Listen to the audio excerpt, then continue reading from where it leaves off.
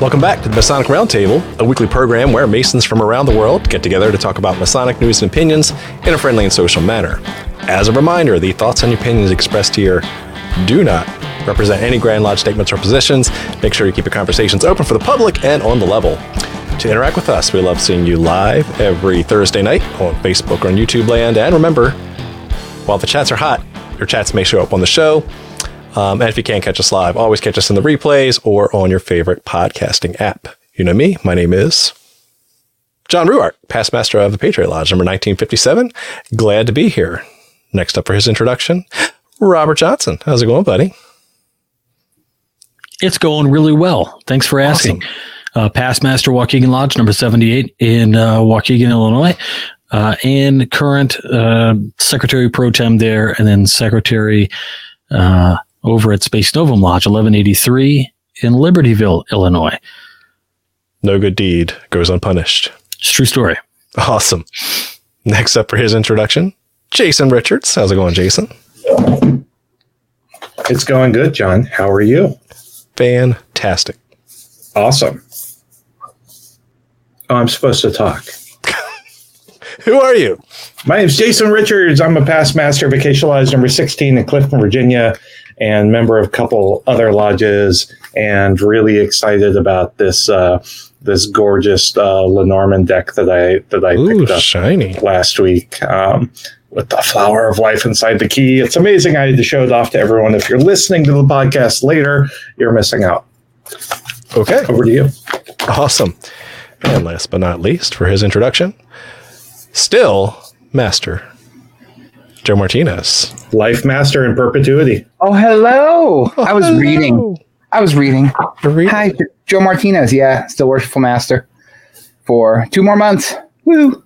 Nice. With my lodge, Manassas Lodge, number 182 in Manassas, Virginia. You should know that by now. And all those things. Yeah, I know. I think I started signing work emails with my lodge in it because. But yes, good to be here. All that stuff. Sweet. It's good to have a full house tonight.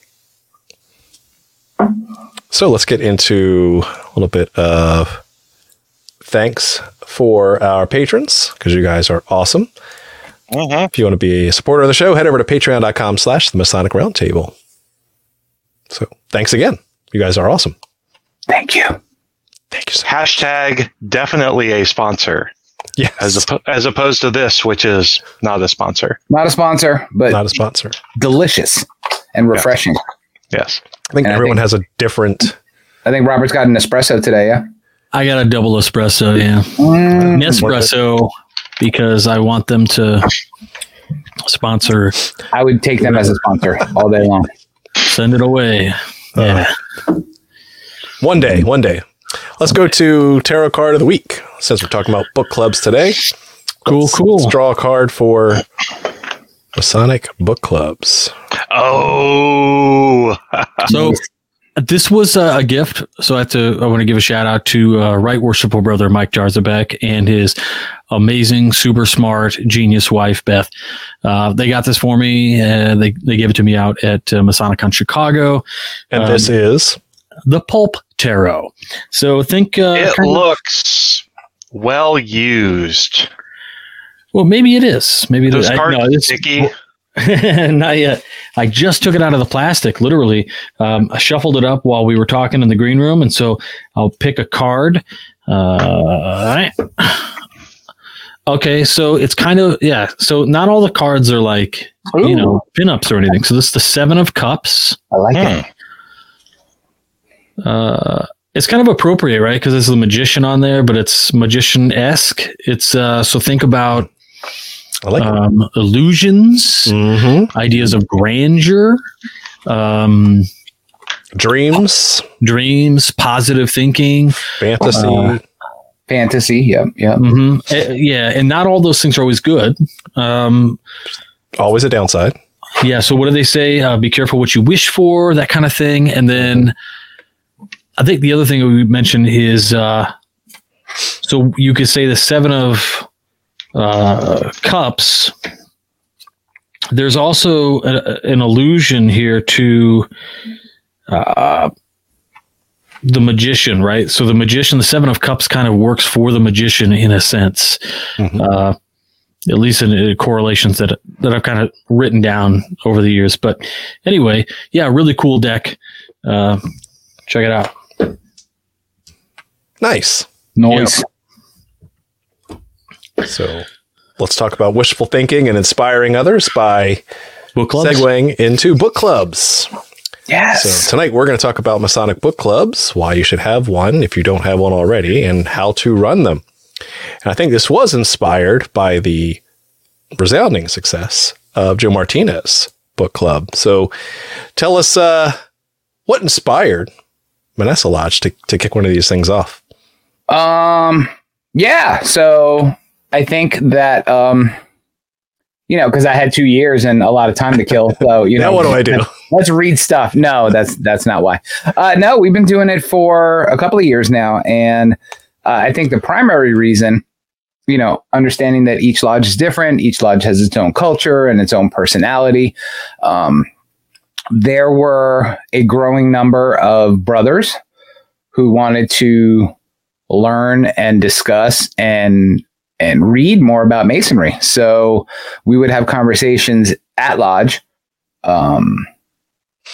about what types of books are good for new Masons, what type of books are good for old Masons and every age in between of Mason, and the types of things that brothers wanted to learn more about and read. So it was definitely a consensus thing, which books we dipped into and the types of subjects that the brothers wanted to talk about. I mean, there's a whole range of different flavors of Masonic books. We all have our favorites.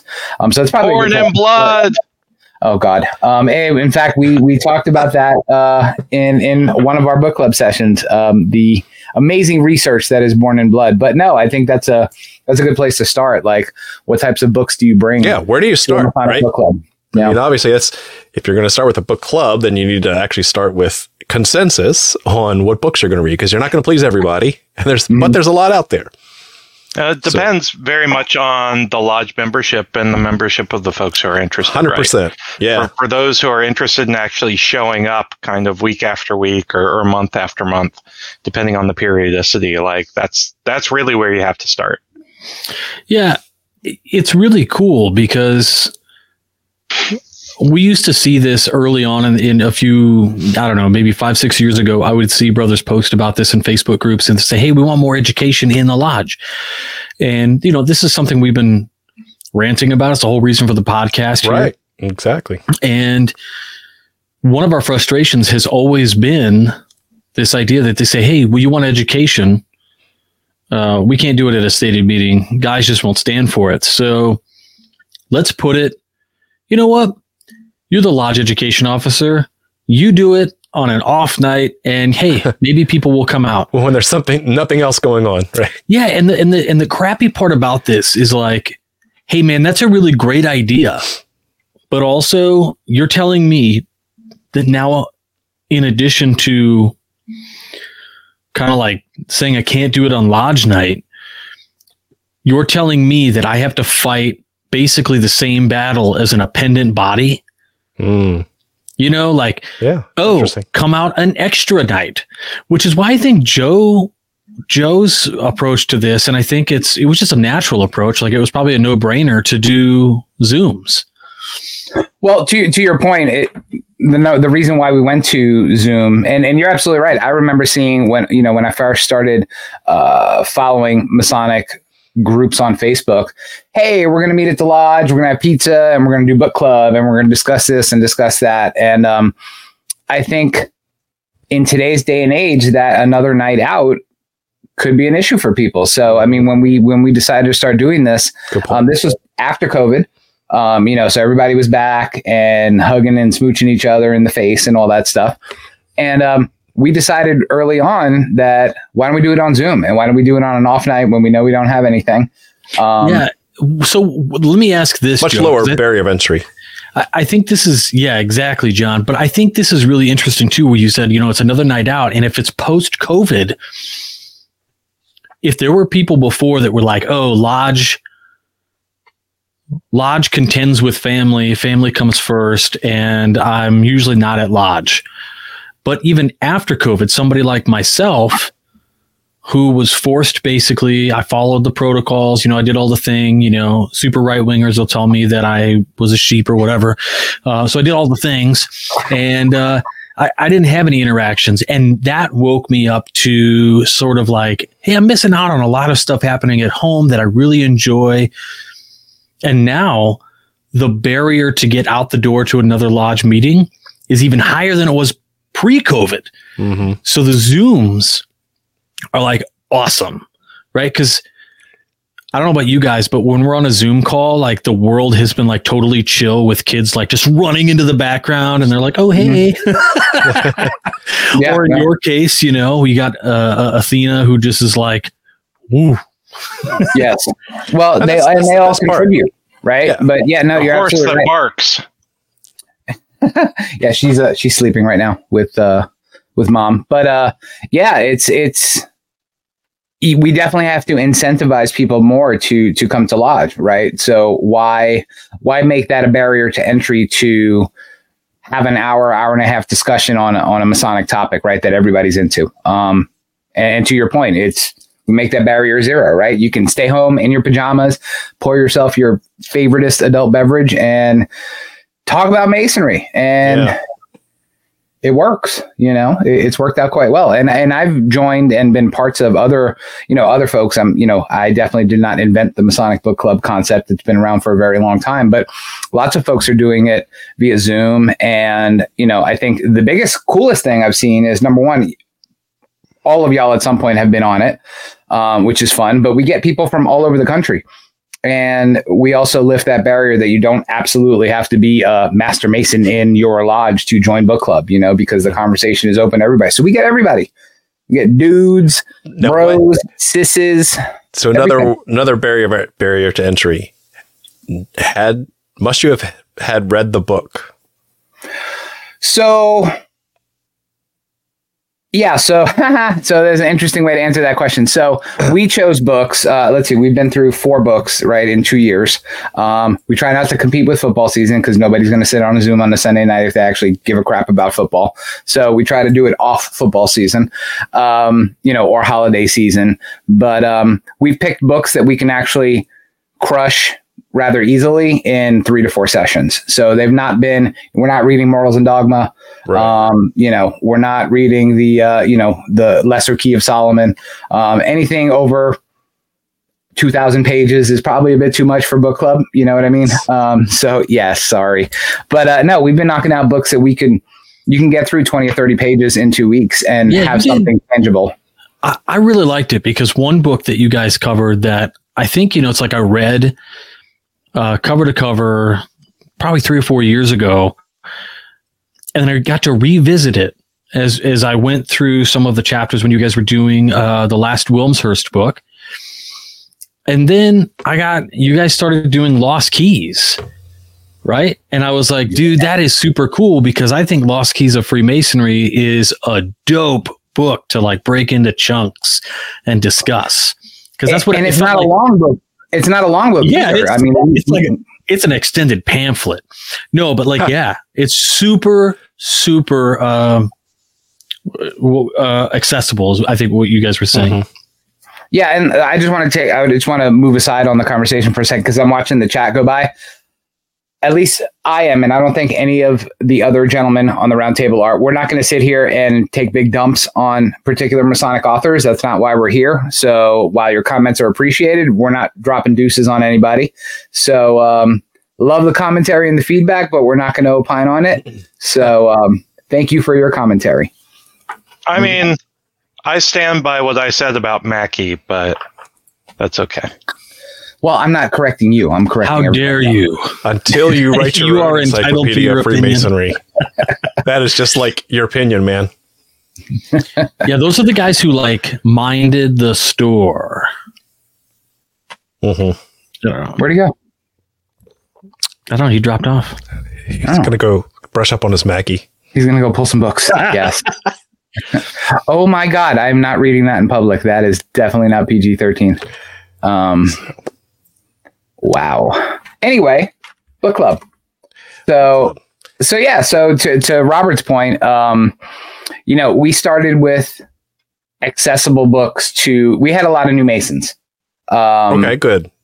And a lot of them were asking the question, what should I start reading? You guys talk about this, you talk about that, you talk about Hull, you talk about Wilmshurst. We throw these names out, among learned and erudite Masons, but these people don't know who they are. So we were like, well, hell, let's start reading them. And I think I even talked to you guys about it, which one we should do first. And the first book we chose was The Meaning of Masonry by Wilmshurst. Good one to start with. That is a fun book for a new Mason, right? Because it's not super flowy and adjectival like Pike.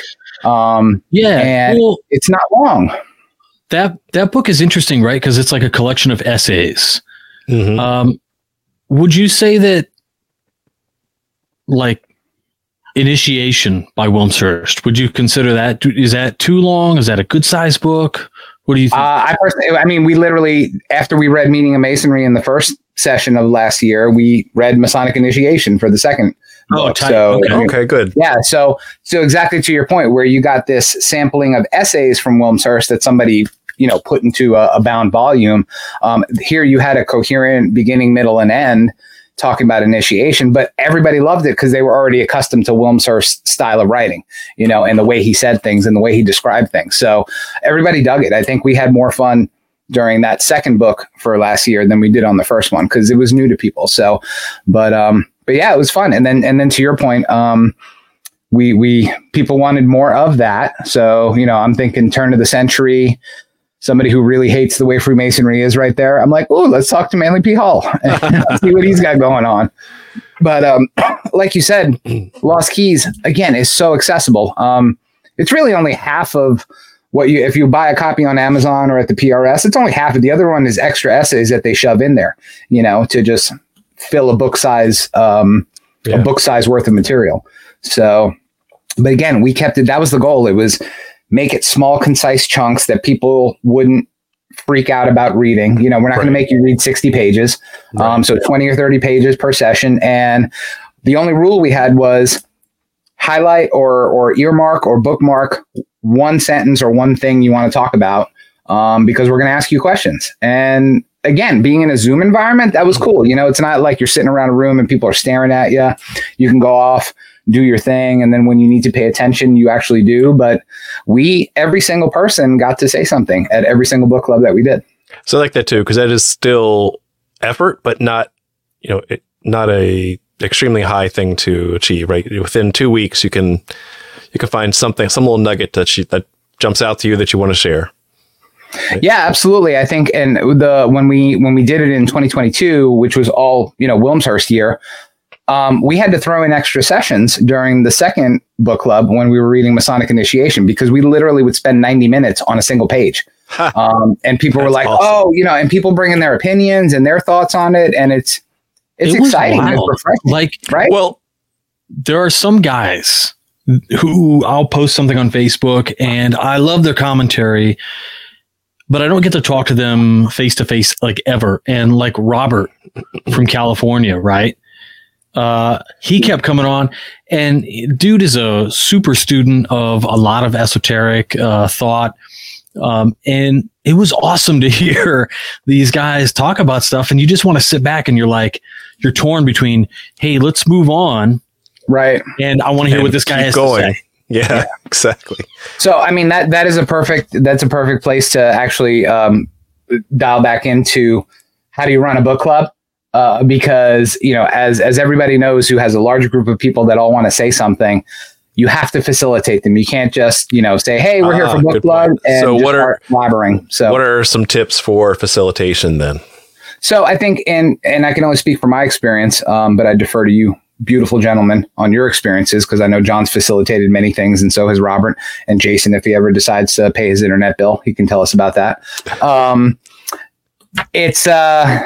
You got to have a plan going into it, right? So, for every single book that we read, I would always highlight a bunch of crap, and 90% of it, somebody else would have found that same nugget and wanted to talk about it. So we made sure that, number one, everybody got a say. So because you have the talkers, I'm a talker, right? If I'm not in charge of something, I will ramble for an hour. Yeah, I crazy. Joe's a talker. Hashtag that. But you have to have a plan to hit every single person, whether it was 10 people in that session or 30 people. I mean, we were hitting upwards of 30, 40 people on a really good night. And they wouldn't stay for the whole time. But yes, thank you, Suncard. You have to have a plan to engage everybody. You don't want someone to sit there quiet the whole time, because they're not going to come back. And have a plan for how much you want to get through in those 20 or 30 pages that you assigned. Mm-hmm. I'm done. Oh, good. You may speak now. I can turn the banner off. Yeah, that's absolutely right. Have a plan. And again, just really listen, let's read the room. That's the big thing, right? Is to be, especially with Zoom, right? You can tell people are drifting off or bored, right? We had sleepy people. I remember we screenshotted. There were people that were sitting there listening, and their eyes would be closed, and they played off as they were meditating, but they were passed out. But it was awesome. They came anyway. I had a dude like that when I was growing up. Sat in the back, the very last pew in church, and he'd prop his head against the wall and close his eyes. And you're like, "You asleep?" Nope. I'm just contemplating really hard. Contemplation. Yeah. So, but you're absolutely right. So you got to read the room, make sure that this is still something that's worth their time and yours, right? You're not gonna let one guy just talk forever. You're going to make sure that it's balanced. And for the people that are quiet, RJ, what do you think? Because, I haven't heard from you in a while. What did you think? Mm-hmm. That sounds more like masonry than most Masonic functions. Lots of people would say that. Lots of people would say that. I mean, I remember RJ was in a couple of sessions where people were like, this is the most masonry I've done in forever. And we're like, well, damn, it's book club, dude. Like, get in your car. Well, the other huge thing there is obviously your lodge is full of deeply knowledgeable esotericists, right? That have their own working alchemy labs in their house and everything else, right? Nope. Well, how did you get such good dialogue between the brethren that come from all different skill levels, from new Masons to, triple, quadruple past masters, right? Well, I think the big thing, and again, I don't want to speak about everybody's book clubs. Everybody does things their own way. I mean, I'm thinking of, I was just invited to one from, that's being run by Alexandria Washington Lodge number 22. And they're getting into, they've been doing Pike. So they're doing esoterica, which I probably would not do in a book club, just because my audience is different. It's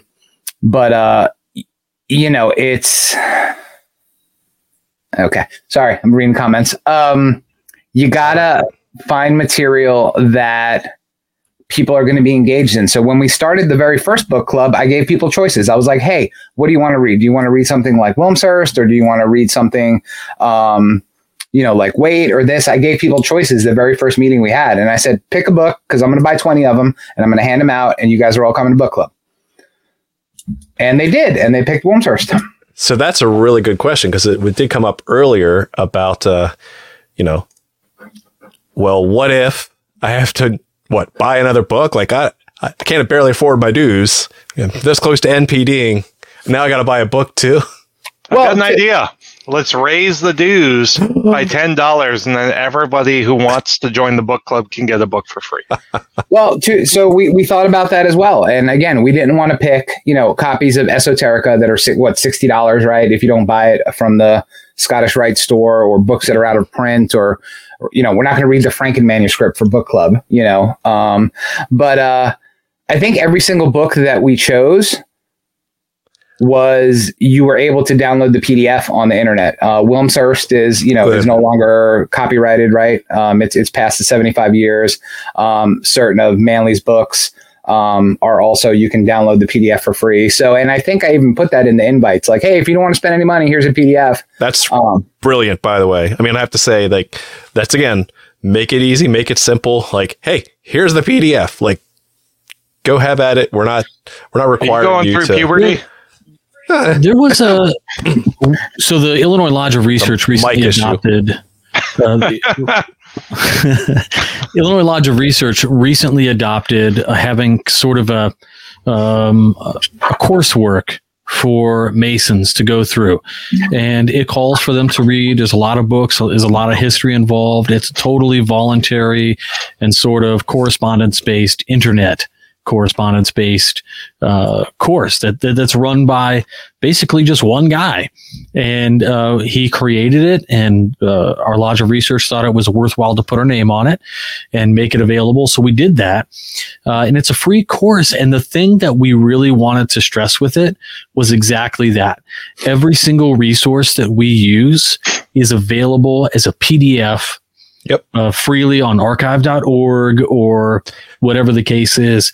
And that has made the world of difference, especially when we initially went to the Grand Lodge of Illinois. They really didn't have kind of the wherewithal to think about it or whatever. But they were like, hey, what's this going to cost members? What's this going to cost Grand Lodge? And we said, nothing. Free 99. It's free. Yeah. So that was huge. So yeah, always great to make sure that our resources are there and they're inexpensive. And, if you can take the extra time to OCR the text, if it hasn't been already, provide that. That's OCR is pretty inexpensive these days. And most computers have pre-installed software to do that. To your point, and you guys had met all the people that joined our various book clubs, and they were all shapes and sizes, all ages, young bros, old bros, middle-aged bros, everything in between. We had brothers that were reading it on audiobook because they were all available on audiobook and taking notes from stuff that they saw, so they didn't have a physical copy in front of them. Audiobook, PDF, video transcriptions on YouTube they were using. So, everybody found what worked for them, right? Because those books were available in all of those formats. So again, don't pick something that's really niche and if I'm a slow reader, I can listen to the audiobook. Right. I can watch the YouTube video. Right. Or I could call up Joe and get him to read the book to me. Right. In a very sultry voice, That's where I'd fall asleep. Yeah. Yeah. So yeah. What about the time a certain lodge decided to read the Master's Word, and then as the final meeting for the book club, they flew the authors out? I remember that. Who did that? That was kind of cool. They flew Wilmshurst out to the lodge from the grave. And that actually was I know George Plummer. They used that old necromancy. It was pretty rad. They had a forge master. It was crazy. 37th degree. Exhumed. As long as it wasn't that ye old necrophilia, then we're good. That was a good time though, right? It was a good time, and it was really cool. And I think if you all read something like A Mason's Word or something like that, and you guys sock away a couple extra dollars throughout the year, or you take donations through the book club, or you guys maybe do a book club and you raise some dough, and you could do something like, fly out past Grandmaster Bob Davis to talk about this awesome friggin' book that he put together that literally is on almost everybody's top 5 Masonic books they should read. Yep. Mm-hmm. Or some of them will even pop in on Zoom. Like I was, I spoke to Steve Harrison, super prolific author, illustrious brother Steve Harrison, who y'all know, about his DMLA work that he's done. I was like, the boys would love to have you. He's like, I'll pop in on Zoom, and I was like, you know what? That's awesome. Yep. But so that's like a bonus thing, because you don't usually get that in other types of book clubs, right? You're not going to get Tom Clancy. Well, you're not going to get him anymore either. No, some other Dan Brown. Crichton. You're not going to get Dan Brown to pop into your Zoom chat, but you probably would get a brother who's still alive that has written a couple books to pop in and share his insights, and you ask the author. So that's kind of fun. Mm-hmm. Yeah. Yeah.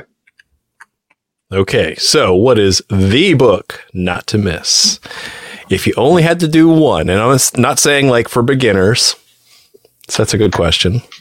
That is a really good question, and I could be like totally crappy and be like, go back and watch the like 5 or 6 Masonic book. Go back and check episode. Yeah, we've got a bunch of episodes in the backlog where we went through some of our favorite Masonic books. Mm-hmm. But maybe time to dust those off.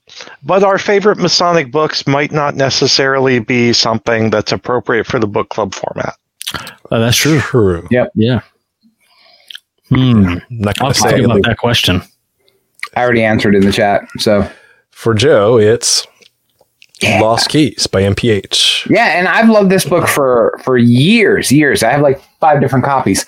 But when I got to see new Masons read it and actually bring up stuff that I was like, ooh, I knew that. Ooh, I got that. Ooh, I'm on the same vibe as you are. And these were guys who I've not spoken about Masonry with for a long time. Like, they've been Masons for less than a year.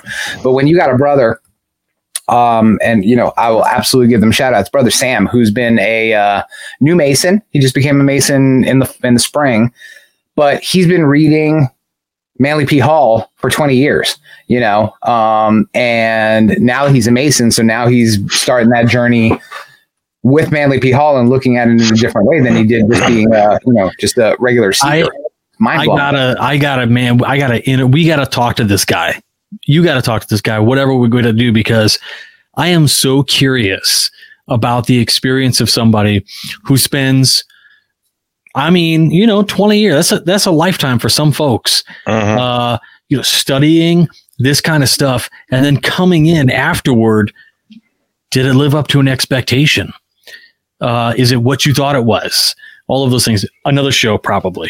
Oh my God! Yeah, in a heartbeat. Yeah, he is mind blowing the stuff he was coming out with. Because again, you've got new Mason face on, right? So he's like, oh, he doesn't know anything. He's a newbie, and he just said the most mind blowing things. And then conversely, you would have, I think the oldest person that was in our book club, 82 years old, Brother Bill, who has been a Mason for 40 years, never dipped his toe in any of this stuff. Never read Wilmshurst, never read Hall, never read Mac. Just awesome Mason, but never got into the reading.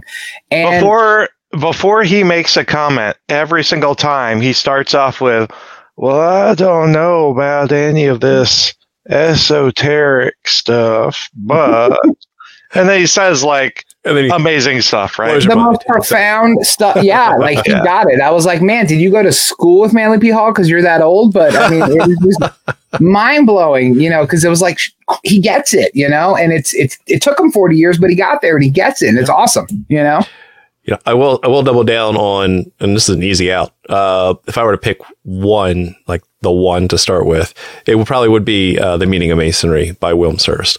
Only because, and here's why, that it has enough of the ritual adherence, right? It says here's what these things mean, right? So it's coming from a familiar place, and yet he's unapologetic on, and there's more, right? He says, why do we go through all, I mean, I know Robert could probably cite the quote off the top of his head, but basically that quote that says we have too many symbols and rituals for this to just be a gentleman's club. There's much more to it than that.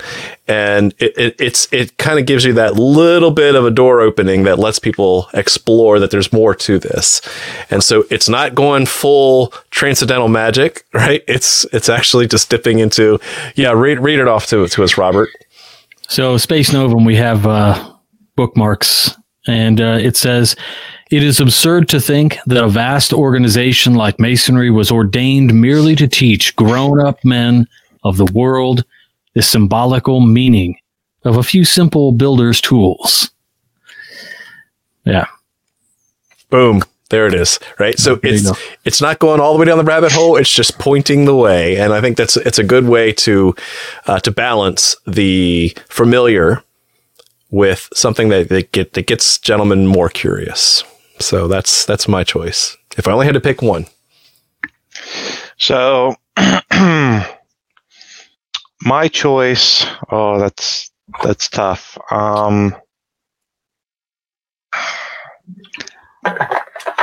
I want to go with book club. What would you pick?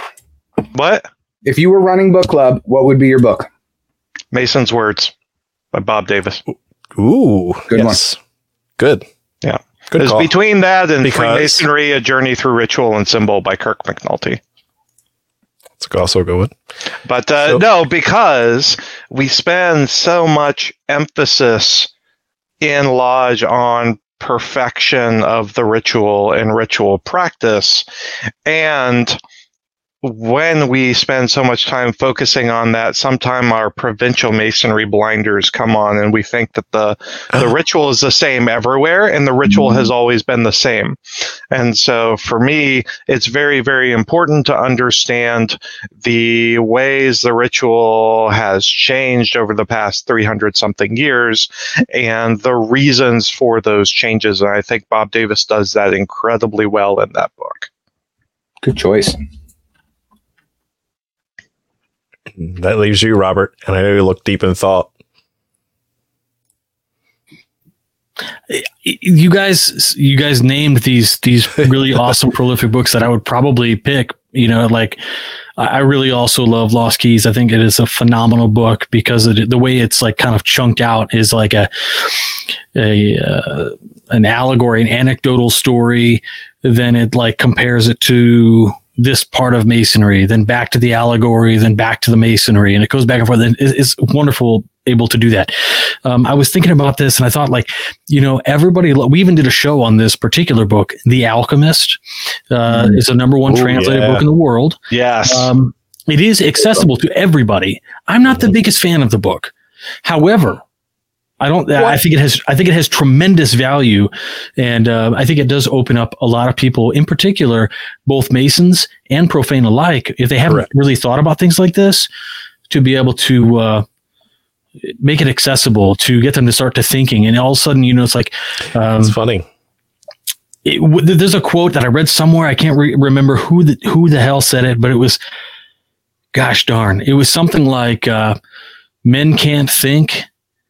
They can't spend any time thinking about anything because everything is like you're too busy with the menial tasks and thinking about merely existing.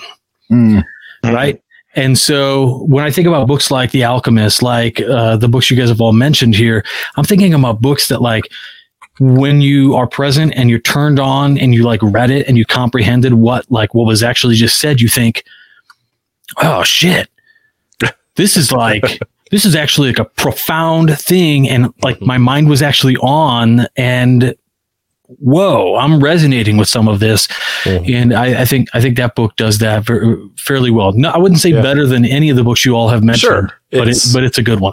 It's a good one to start with. Yeah. And so it's funny you say that because I'm just started mentoring a coworker at work, and he hasn't read books in a while. And because it came up conversation, like what books are you currently reading? And I said, well, here's one for you. And just throughout The Alchemist, I said, it's approachable. It's short. It's a good story. Like it's accessible, to repeat the term we've been using all night, but also read it as if, you know, it's an allegory, and then we'll talk about it. And so that's a great one to start with. That's a great honorable mention. Yeah, that's a good one, Jose. Newton. Yeah. Good job, brother Jose. I'm sorry. Yes, for our audio folks. Joseph Fort Newton's The Builders, which is sitting in every single lodge library, having the 1945 edition just sitting there collecting dust. And then also that weird cardstock edition that came out that has like kind of a cool illustrated cover. Yes. And it's like falling apart every time. Did you guys ever watch? There was like a made-for-TV miniseries about the Builders. Did you guys ever watch that? No. It wasn't bad. It wasn't great, but it was worth watching. Is this like a TMR watch party thing? I think we need to do that. That sounds good. Okay. See if I can find it. So, and I think it was starring the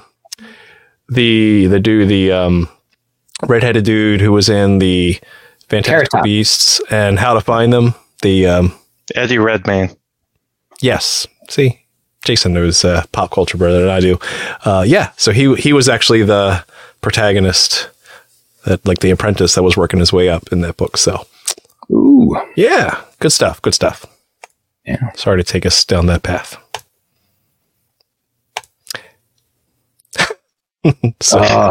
I was just talking about that awful miniseries with somebody in Lodge. We were talking about Dan Brown, and I'm like, don't watch that show. That's right, Skelly. You guys are haters. Pass. It was what was worse, The Lost Symbol or the new National Treasure? New National Treasure, hands down. New National Treasure was yes, hands done. down. It was Pure trash. hatred. Yes. But they didn't pick up a second season. No, we're not going to know how it ends. Yeah, well, Oh, darn. Catherine Zeta-Jones, whatever. I liked the Dan Brown Lost Yes. Symbol adaptation. I thought it was good. Yeah. There was a fair amount of sort of juxtaposition that I felt with how they ended the series in the way the dialogue went, yet they showed something different. Right. And it was like, man, you could have went full blown esoteric on this, but they were just like the Bible. And I was like, son of a gun. Yes. Which translation? You know, which one? It's like the Vulgate. Oh, man. So we talked about kind of the do's. Are there any don'ts, right, for setting up a Masonic book club? What would you avoid, or how do you know when it's going bad? That's the real big question. I would say just from people who have, you know, in the 2 years that I've done it, and people, you know, I told them, you know, I will not be master next year. That is an absolute certainty. There goes the book club. Don't hashtag Master No. in perpetuity. Shut up. No, but people are like, No. I still want to do this. And I'm like, I will absolutely keep doing it if y'all want. I mean, it is such a fun time doing that, you know, for those 4 or 6 Sundays. So definitely, but to answer your question, we'll get requests for books that are like, you know, like somebody brought up, let's do secret teaching. I'm like, absolutely not. That is not happening for book club. I'm like, that book club will take 3 years. Half the people will quit and we'll never get the book done because it's just. I was the one who recommended that. You were not the only one. There were other people that were like, why don't we do secret teachings? It'll be like a 40-part series. I'm like, because it'll take a decade. I'm like, that's absurd. I was joking.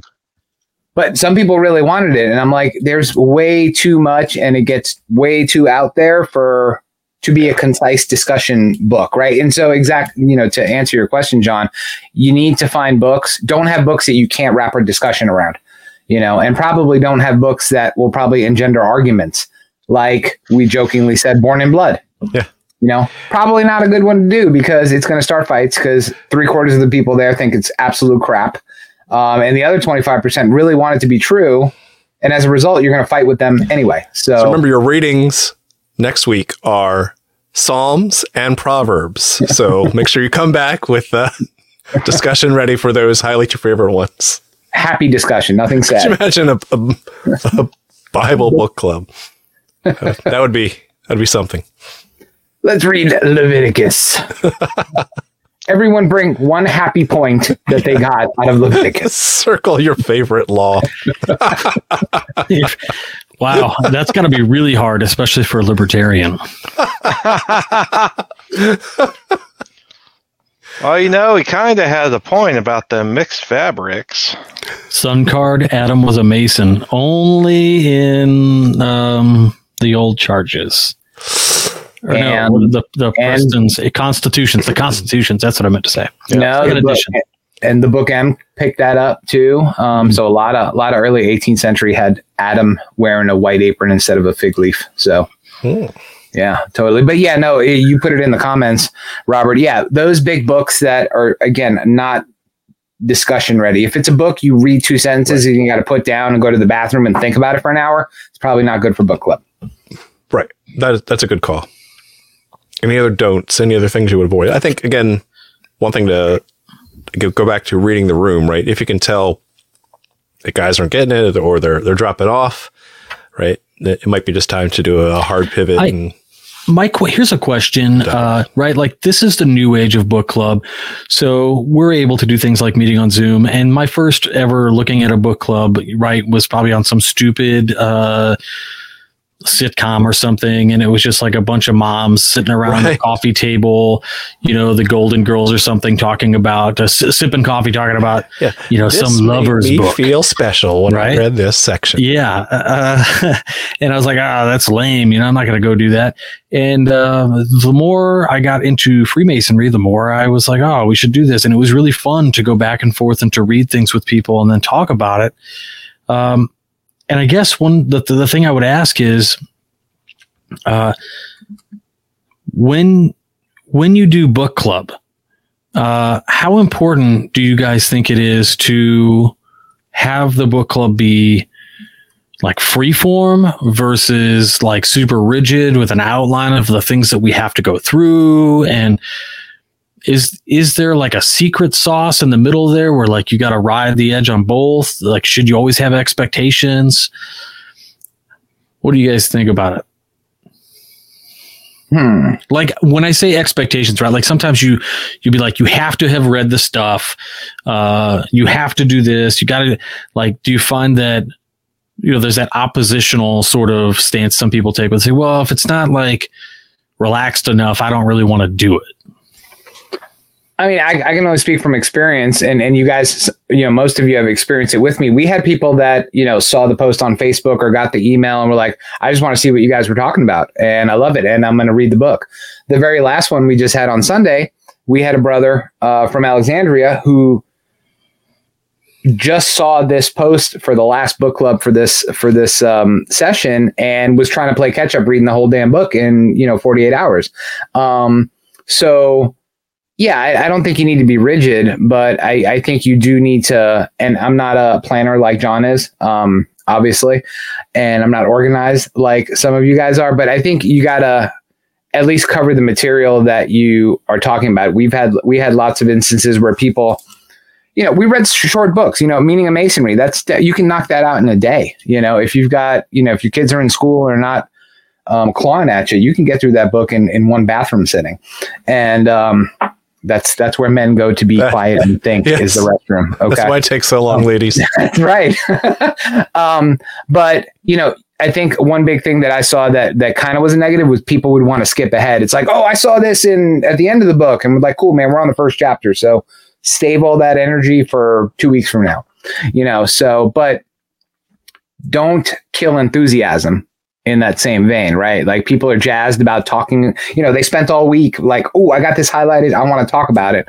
So definitely nurture that, but don't make it so rigid that you can't let everybody have fun. Again, I think my biggest enjoyment that I got out of it was the participation. Just everybody wanted to talk and nobody didn't have anything to say. Everybody had something to say. So that leads me to another question, right? Like as far as negatives go, like how do you like resources, advice to people who want to be, interlocutors or moderators, whatever you want to call it. Like, how do you moderate that to make sure that everybody can talk? And like, how do you get somebody to go, okay, Ted, you've taken can you teach facilitation? You say that. I'll say one easy thing that works for me, get a timer, right? I got a timer at my desk at all times and like, okay, have it sitting in the corner or something while you're talking, right? So people see it and they know that, hey, we're only on this Zoom for an hour. And if you don't, then we're not going to be here for 5 hours. I know we all love the book, but we're not going to be here for 5 hours. So, well, to your point, and I think it's, I'm looking at you specifically, John, because I know you know how to facilitate conversations. It's kind of an art form, right? Like there's no book practice. Here's how you become a good facilitator for book club or for anything, right? You got to find those natural pauses where you can cut off that person, that Joe that's been talking for 20 minutes. Or the opposite's true, where like, okay, who wants to talk about the book? And everyone's like, what do I say? I read it, but I don't remember much. Like, so how do you pull the discussion out, right? Because no one wants to attend like a dead air meeting, right? You want to actually have some discussion. So when there's dead air, if there is dead air, how do you pull that out? And again, one thing that I love defaulting back to is Socratic questioning. If you haven't looked up that, Google Socratic questioning, yes, like Socrates, and it will help you like explore and get people to answer non-yes or no questions, right? How did this make you feel, right? You can't just say yes, right? You can't answer that in a very binary way. So it gets people to think, what other alternatives? What else, what else did you want to explore when you read this? What other what other ideas might be going through the protagonist's head as you were reading this chapter, right? So you can't just have a simple yes or no answer to some of those. That's something to try. Well, and you know as well, it's always good to, even if you're the one running the book club and you're picking the book and you're assigning the homework and all that stuff, the more you can make it a conversation and not I'm going to talk to John and then John's going to talk to the next person. And it's going to be a single person. The more you can get the guys to talk to each other, guys or gals, it goes so much better, right? So you have people asking each other questions and letting the discussion move forward. Yeah, and at that point, sorry, I was just going to say, you shut up and get the hell out of the way. You put your microphone on mute and just let it happen. Exactly. Right. Yeah, you definitely want to try to avoid the round robin. Okay, now, Robert, you say something nice about this chapter. Okay, Joe, you say something nice about this chapter, right? You want to make sure that it always keeps moving and there's not one person taking a conversation. I want to ask, so I don't know if he was joking or not. Jason, you said you just tell him to be quiet.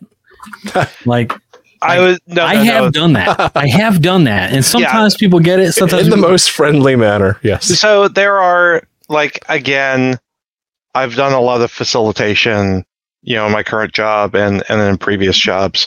There are ways to encourage others to participate. And there are ways to, slightly discourage certain folks from over participating. Mm-hmm. It's funny enough, I did a facilitation a little while ago, and I just got my facilitator report, and one of the big things on there was Jason seemed impatient when certain people wanted to talk a lot more. I'm like, oh, really? Oh. Was it that obvious, right? Yeah. Shut up. Jason, the difference is you can't just mute someone like you can on TMR, right? Yeah. Exactly. Yeah. So now we're at I'm not typing. Come on. Your card shuffling was bothering me. Okay, let's go to final question of the night. And this was inspired by some of the questions tonight. Does it have to be just books, right? We have Masonic podcasts. We have Masonic YouTube channels. We have Masonic movies. So the question for all of you tonight is, would you be willing to open it up to those other types of Masonic media? And if so, are there any thoughts that you would have about how to incorporate those into the book club format? And I'll start with Robert Johnson for his thoughts. Absolutely. I think, the written word is, the first or one of the first ways that people were able to communicate things in a way that allowed a multitude of other people to hear the message, quote unquote, whatever it was you were writing, whether it was a story, a message, a philosophy, whatever.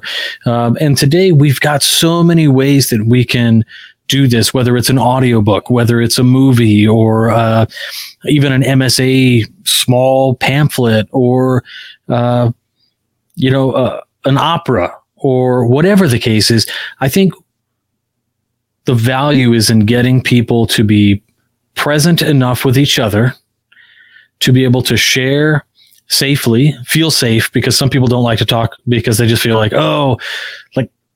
think for the longest time, I didn't tell people what bands I listened to because I didn't want them to be like, oh, that's lame, right? And it's whatever. I like what I like.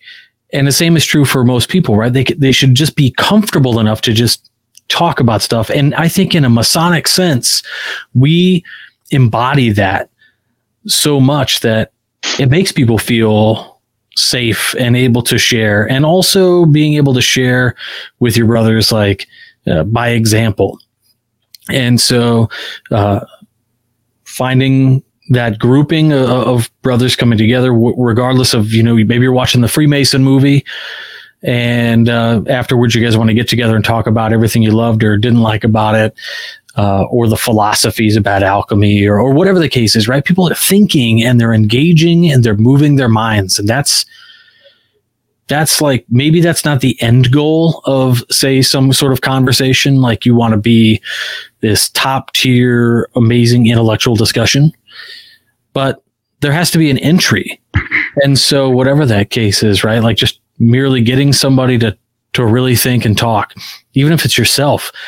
That's kind of why I like book clubs and things like that, because it forces me to take action and to do the reading or to watch the thing or listen or whatever it is. So it keeps me accountable. Accountable. I love it. Awesome. Thanks for sharing. Jason, you're up. So I absolutely think that you can, bring in other types of media into clubs, especially like there's a club that I do with my Methodist church, where, yes, we have a book, but then we also bring in podcast episodes and articles and blogs and things like that. And we kind of have more of a thematic structure than an actual, like, okay, we're going to go through the book and discuss the book. And so absolutely, you may have to change the structure up a little bit, but at the same time, like, content is content. And if you can discuss it and you can get value out of that discussion, then why wouldn't you do it? Because it's not a book, Jason. It's not a book. It's called a book club. What even is a book, right? That's just like your opinion, man. Joe. What? Extracurricular media included? Yes. Okay. Yes, I think so. And I think that going back to what everybody else said, I think that no matter what the content is, whether it's something you listen to or something you watch together or something you read together, number one, it's got to be accessible. We've said that word about 10,000 times during this episode. It's got to be able to capture the people that you want to participate with you, right? And then the other big thing is that you have to be engaging. And to Robert's point, make people feel like they want to participate. If they're spending their time to log into a Zoom, I'm 90% confident that they have something that they want to say. You just got to be able to tease it out of them and just get that ball rolling. And once it starts, it'll keep going on its own and it'll be fun. And some of you had said it jokingly in the comments. Yeah, these are some of the most awesome moments I've had in Masonry, has been sitting in my jammies in this office on book club, talking Masonry with some dudes that, and 50% of the time, the things they would say would surprise me or shock me because I'd never heard them say it in lodge before. So find something that you are passionate about and that you want to share with other people and start a club around it and get together and socialize. And to make RJ feel better, I like all kinds of music. I will listen to 70s rock and I will also listen to 90s club music and I will sing that crap in my car with the window down. So I know I've been there. Yes. I don't care. Joe can match Barbara Streisand. Boom. But can he do a convincing Celine Dion? I love Celine Dion. That's my secret love. I've seen him sing. I've seen him sing Great. To the most amazing. You're going to get the entire back catalog of Celine sent to your house now, Joe. So heck yeah. Get ready for Amazon packages. Man, how are we going to end? Look, that's the last comment we're going to get in the damn show. Hey, I like Born in Blood. I mean, we started with a comment on Born in Blood. We're ending with a comment on Born in Blood. All comes together. So, as above, so below. And below is a Born in Blood, and above is a Pilgrim's Path. Oh, you guys! You just do that. All right, let's do this. Let's send these guys home. Absolutely. One thing that I've watched some Masonic movies. I watched some Masonic adjacent movies. The first one that comes to mind, no kidding, was the movie, if you haven't seen it, a couple years ago, As Above, So Below. So it's like a B movie horror thriller, takes place in the Paris catacombs. And it absolutely has hermetic teachings in this B movie thriller movie. So definitely, I would love to just watch that and nerd out about that and what that means and some of the things that were hidden in there's little Easter eggs. Some of those, I'm the guy, and I know some of you guys are too, that we watch a movie and we go straight to like IMDb's trivia section, right? And want to learn all the little Easter eggs and stuff that's hidden in there, right? I want to discuss that kind of stuff because while it might not be in a book, it is certainly something that is worth exploring. It's worth getting some knowledge and some insights out of, and then try to apply that. So absolutely, those should all be included. Whatever gets people talking, gets people sharing, gets people working as one sacred bond of society. So that's my 2 cents. With that, I want to thank you all very much for watching. See you next week, and keep searching for more light. A reading rainbow. I can go anywhere. Friends to know and ways to grow. A reading rainbow. I can be anything. Take a look, it's in a book. A reading rainbow. A reading rainbow. A reading rainbow.